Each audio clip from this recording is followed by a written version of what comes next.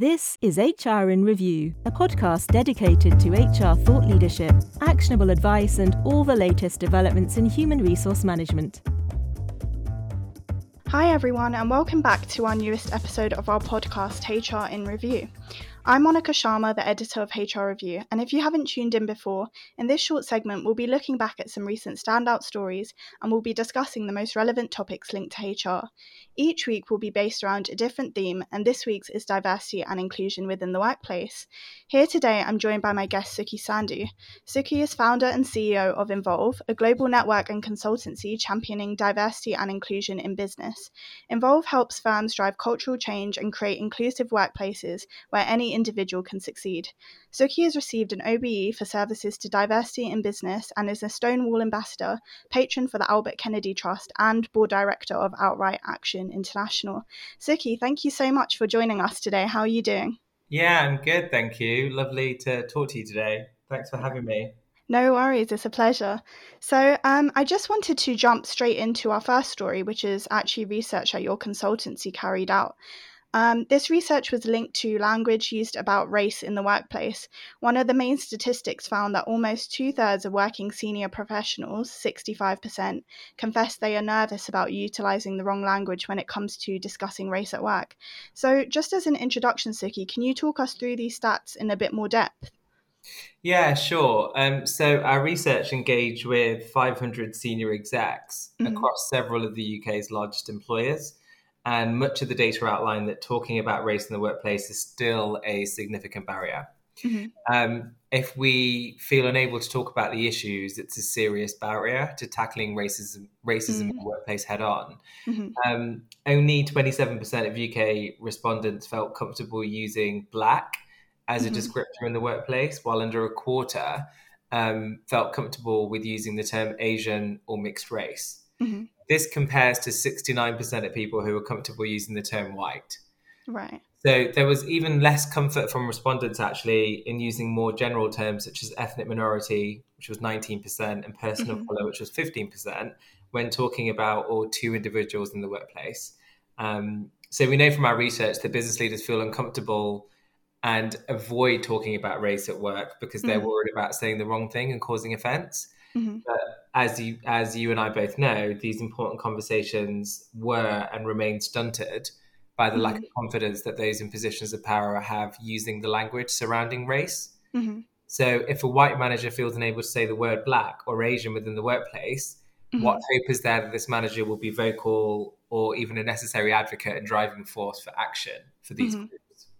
Yeah, so definitely there's, as you've said, there's like a clear aversion there where senior professionals are really afraid of saying the wrong thing or using the wrong terms. And as you've mentioned, this is specifically kind of relevant when it comes to BAME employees. Another statistic which I also found quite interesting within the research was that almost 2/5 of people surveyed stated that they've witnessed one or more than one instance of racism in the workplace over the last 3 years. And this was interesting to me specifically because it seems to offer a different narrative to the government's controversial Sewell report, which found that institutional racism does not exist in UK workplaces. So what were your thoughts on this?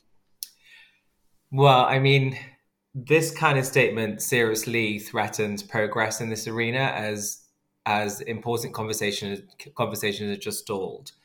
So rather than a call to action, the Sewell report, and I think you say it's Sewell. I'm not sure if I'm pronouncing it correctly, Monica, but the Sewell report acted as a stop to action. And this is also at a time when social justice movements such as Black Lives Matter clearly show that inequality and racism is still embedded across society. Right. So we therefore can't be complacent by pretending change isn't needed. So our research highlights that ignorance and racism are still very much present in society, and clear policies and training are needed to eradicate it completely. I think even just jumping off that, you've said obviously there is a lot of racism still prevalent within UK workplaces. The study also showed that 1 in 7 people who answered the survey believe that race and racism should not be discussed at work because they don't think it exists within the workplace. So as you've said, it really shows that there's more work to be done in order to really tackle this. Totally. There were clearly different agendas and different outcomes for that report, which has been very much discussed and dissected in the media. But to try and deny that institutional racism doesn't exist is almost offensive to the current climate and what's happening in the world, quite frankly. Yeah, I think, as you've mentioned, there's been a whole shift of social movements, and really D&I has become a main focus of UK businesses since obviously last summer and the Black Lives Matter movement. So it was definitely a controversial report to be putting out there in a time where so many businesses are trying to make these strides. Exactly. But as the research actually mentions, involves research, over 4/5 of respondents did agree that they're educating themselves to understand what kind of language is the most appropriate to use when talking about race or referring to different ethnicities. So that is kind of an encouraging side of the research. So what would your advice to businesses be who are really interested in opening the doors to more discussion about race? How can this be achieved in a way that kind of takes in the sensitive nature of the topic whilst also ensuring it's not just a checklist exercise? Follow us on Twitter at HR Review or join us on LinkedIn and Facebook. Yeah, I mean, there's things like, clearly getting educated on the subject is really important. So leaders will ultimately lead by example, or should lead by example, and should be the ones driving conversations about race within business. So it's important for leaders to work on getting up to speed with appropriate language so they can initiate these conversations. So, for instance, a year ago, we published an open letter in the Sunday Times where we now have over 80 CEOs that have signed it, all pledging to take action on Black inclusion and race inclusion in business. So taking 6 actions. And so they kind of need to be held accountable. So being accountable and transparent about what you're doing and signing up to things like that does hold a mirror up to the organization and gets them to actually take action. Right. There's no reason why, for instance, they shouldn't introduce mandatory training. Like, why does it have to be voluntary? Because the problem when it's voluntary is you don't get the right people in the room. The key thing is then making sure that the training, is engaging and a genuine learning experience for the people involved. I think setting out clear policies that include the people it sets out to support at each stage is really important. And celebrating Black role models can be a positive ally in the workplace. And if you're not sure of where to start, engage with a D&I consultancy like Involve a little bit there, and we can help support your objectives. Do you think that businesses need to take employees' opinions into account on the best ways to conduct it? So would you recommend putting out surveys to employees to ask what is the most effective or engaging way that you could kind of interact with this training? Yeah, I don't think it's about getting feedback. Well, you should always get feedback on training anyway, right? So you want to, when someone's been through any kind of training or learning experience, you want to get feedback to see what was good, what was bad, how could it improve? Yeah. I think the thing you're asking is, when it's around diversity and inclusion, is the training relevant in context to what the challenges are in that business? Yeah. And you only know that if you're trying to understand the context of your employees and the lived experience of your employees. You should definitely be getting data from your employees themselves about their experiences in working in that business. Because then hopefully it's going to bring out the issues and challenges and also the positives about the culture and the environment, so that you can then tailor the training to the organization to make sure it's fit for purpose and that it's going to have the most impact. Yeah, I think my next point kind of ties into that. We obviously spoke about, and your research also spoke about, the aftermath of the Black Lives Matter movement and how this has kind of shaped D&I over the last year. And something that I've definitely come across is that like listening to different lived experiences from minority employees, is that some businesses have chosen to put the onus on BAME workers to come up with the policy or kind of the starting discussion points. And so I guess my question is, how can HR balance amplifying the voices of staff who are, likely to be victims of racism in the workplace, whilst also not expecting them to do the majority of the work when it comes to improving D&I? Yeah, I mean, this is a great question because I think a lot of, for instance, the Black community are exhausted Mm-hmm. with having to be the face or the person for the community in their business, particularly if there might not be that critical mass of Mm-hmm. that community in the business. So we have to be really mindful of the pressures we're putting on them to do this on top of their very busy day jobs. Mm-hmm. So I think actually things like employee resource groups are a really great way to engage underrepresented talent and provide a platform to Mm-hmm. enable them to share experiences. Right. So, in using networks and moderating these internally, HR managers can then hear from staff and use this to help inform new policies and strategies. Mm-hmm. But employees should be consulted at each stage, not just the start. Mm-hmm. So, as they're formulating the policies and going through it, check in with them again, sense check any changes or edits you're making. Mm-hmm. Like, does it fit with what they need? Um, Right. and I think there's a fine balance to be found, but employers need to remember that these policies and ways of working are to be implemented to support underrepresented individuals, not Mm-hmm. themselves. Right. So it's really then a balancing act between not putting all the pressure on, people to be spokespersons of their particular community, whilst also consulting them, whilst creating policies to make sure that that policy is actually effective. Yeah, and also remember, diversity and inclusion is everyone's responsibility, not just the diverse people's, Mm-hmm. right? Yeah. So we all know that from the statistics that the majority of leaders in positions of power and influence are straight white men. Mm-hmm. So they need to be on board as well. It's not all down to the Black community that might Mm-hmm. be further down the career ladder or the women's group. Like Yeah. everyone is responsible for diversity and inclusion. So we do need lots of allyship as to, Mm-hmm. Okay, so I wanted to now move on to our next story, which I guess ties into that. It's about reduced hours and the growing levels of unemployment for BAME workers since the start of the pandemic. So, research carried out by the TUC actually showed that BAME workers have been more likely to face reduced hours and higher rates of unemployment over the last year. They were 3 times more likely than white workers to have lost working hours during the pandemic, and BAME workers were also twice as likely to say that they'd had to take on more than one job in the last 12 months than white workers. So obviously quite shocking statistics there. How can businesses ensure that they're being conscious about protecting minority workers especially from the negative effects of this pandemic? If you have any comments on the HR in Review podcast, would like to suggest a topic or speaker, or provide other feedback, you can contact us using the email podcast@hrreview.co.uk. We look forward to hearing from you. Yeah, it's a great question. Because I think the tackling unconscious bias takes time. Mm-hmm. But the first and most critical step in the process is to raise awareness. Mm-hmm. So encouraging teams to take tests to discover what their implicit biases might be Mm-hmm. makes for a great introduction to staff-wide diversity training. Mm-hmm. The problem with unconscious bias training is that generally when you think about it, it's seen as a compliance exercise, or you get the eye roll when you want people to go through it.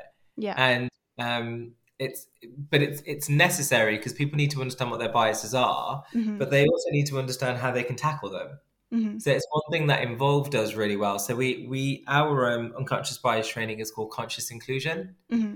So even just changing the language to be more optimistic rather than unconscious bias. We also help them identify what their biases are, but then also give them the skills and tools to mitigate them once they leave the virtual room. Because all our training is done virtually now, Monica. No one's doing in-person training. I can imagine that's been quite a big change. Yeah, it has. But I think I think just making sure that people are aware of those biases are really important, but they need the skills to tackle them. And then there are like practical techniques you could have, like blind hiring techniques, for instance, or ensuring that interview panels have got a diverse makeup to limit bias throughout the recruitment. But I think it's just always making sure that there's data points to check where the bias might be landing so you can try and do something about it. Mm-hmm. So you've obviously mentioned there quite extensively unconscious bias. One of the recommendations set out by the TUC was to introduce mandatory ethnicity pay gap reporting. So obviously businesses there are expected to publish an action plan as well as just reporting the figures and the disparities between different employees' pay. And it's most likely, if it comes into effect, it's going to be quite similar to the gender pay gap reporting that's currently compulsory for businesses with over 250 employees. So I just wondered, what are your thoughts on that? Do you think that this would work well alongside unconscious bias training, or are there any other systems, do you think, that can be introduced to support D&I in the workplace? Yeah, I mean, ethnicity pay gap reporting is a campaign also that we ran a few years ago, Mm-hmm. and we got about 15 companies to start to voluntarily report it. Mm-hmm. And there are a number of organizations that have reported, like ITN, Deloitte, PwC, EY, Bank of England, etc. Mm-hmm. And the great thing about the ethnicity pay gap reporting, like the gender pay gap reporting, Mm-hmm. is that it kind of holds a mirror up to the organization so Right. they can see where they are. Mm-hmm. And it's really important to make sure that people know there's a difference between ethnicity pay gap reporting Mm-hmm. and equal pay. Right. It isn't about equal pay. Mm-hmm. What the pay gap shows, be it ethnicity or gender, is it effectively shows that there aren't enough racially diverse and women who Mm-hmm. sit in the higher paid roles in a business, which tend to be the more senior roles. Mm-hmm. So it's effectively trying to tackle representation Mm-hmm. at the top. So I think the good thing about them is that it allows them to collect lots of data where the issues are, but then also getting them to put in some solutions Mm-hmm. to try and tackle it. So Right. I think it's really, really important. And other kind of systems I think are important are things around accountability. Mm-hmm. Like, how are you holding your leaders accountable to drive diversity and inclusion? Mm-hmm. How can you link some of their diversity and inclusion targets to their reward and their compensation? Mm-hmm. What about coaching Right. and mentoring or sponsorship programs, even where rather than a mentor that shows you the door, you've got sponsors that open the door for talent? So Mm-hmm. they're proactively championing diverse talent within the business to get them to get ahead. Mm-hmm. You could be investing in returnships, and just being purposeful and proactive about recruitment Mm-hmm. at all levels, Mm-hmm. to find talent at all levels externally to make sure that you're finding the most diverse talent pools. Mm. So again, this kind of ties into what you were saying before about accountability and allyship from, senior leaders, and almost making that trickle down throughout the business. Absolutely. Mm-hmm. Absolutely. And it starts from the top. It really does. Mm-hmm. So we really need that. That's why I quite like it when companies do link diversity and inclusion to reward Mm-hmm. and pay. Yeah. So they'll have objectives where they'll earn less bonus if they're not hitting their diversity and inclusion targets and objectives. And Mm-hmm. targets, that doesn't mean just representation. That could mean engagement scores. Mm-hmm. Like, are they a good manager? Right. What kind of 360 feedback are they getting from their team? Mm-hmm. So I know tech is really hot on this, getting those kind of data points. Whether they actually act on it is another matter entirely, but we know they collect those data points. But, that's all pretty important to drive real change. Mm-hmm. And I suppose that moves past, just filling roles to hit certain diversity quotas. That means then that you're actually trying to, I guess, have data to actually see how much change this is affecting. Yeah, absolutely. Mm-hmm. And so, Suki, my final question for you is that as restrictions are hopefully being lifted from the 19th of July, what are the imminent things that HR need to tackle first with D&I? What should be made an immediate priority when offices open up?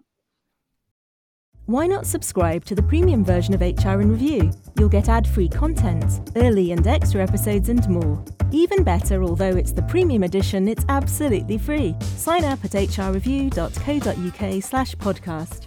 Yeah, so this is a really interesting question with the whole returning to work or return to the office, or hybrid working. Yeah. Because obviously there's a lot of companies now pushing for employees to come back into the office, and seeing almost working remotely as like a perk and something that needs to be earned. I saw a really great post actually on LinkedIn today that went viral, where a woman was complaining about the fact that remote working was seen as a perk. Right.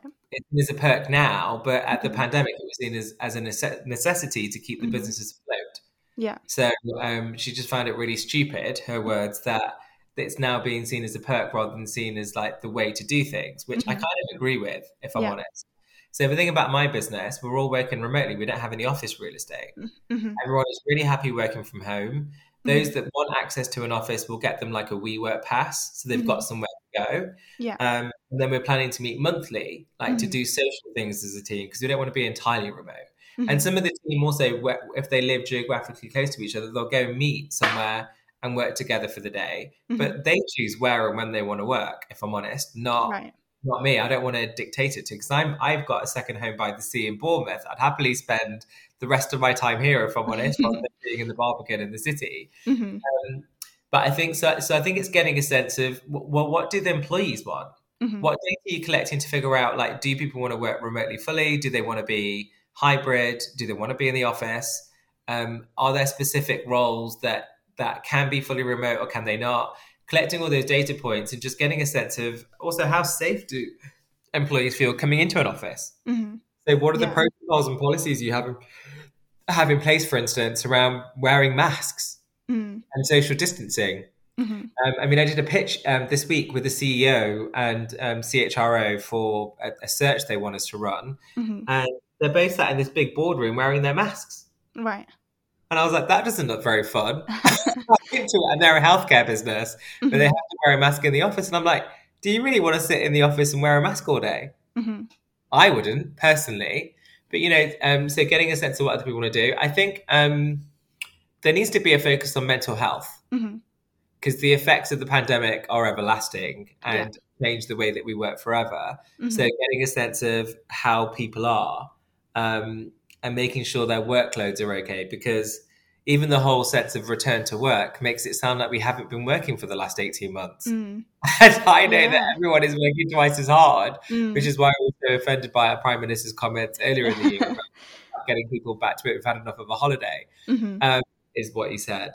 And I think just always making sure that people's opinions are valued.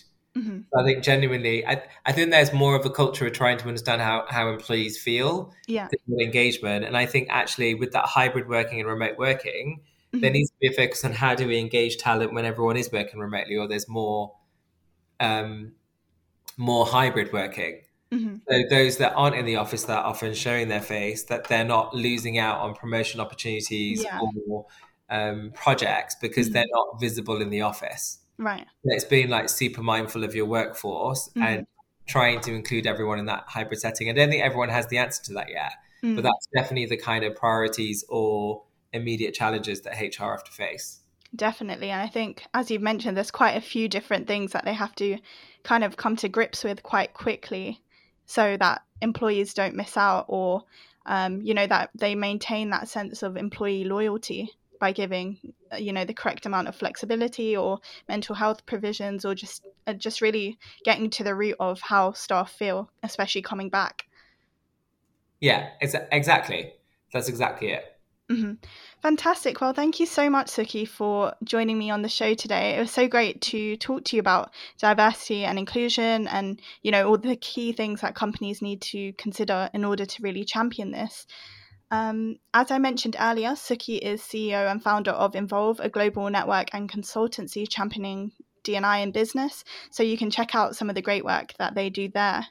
If you enjoyed this, we also have one final HR review webinar coming up, which is about how to create a more human-centric HR function, and that's going live this Thursday, the 15th of July at 11 a.m. As always, if you're interested in learning more about diversity and inclusion in the workplace or any other topic linked to HR, please head over to our website, hrreview.co.uk. Thanks again to Suki for joining us and our audience for listening. We hope to see you next time where we will be continuing the discussion on the most relevant HR topics. See you then. The HR in Review podcast is brought to you by hrreview.co.uk. hrreview.co.uk is a website dedicated to human resources and related professionals. News items are posted daily together with analysis looking in depth at topical HR issues. You can sign up for our range of specialist newsletters at hrreview.co.uk/sign-up and follow us on Twitter at hrreview, or join us on LinkedIn and Facebook. Thank you for listening.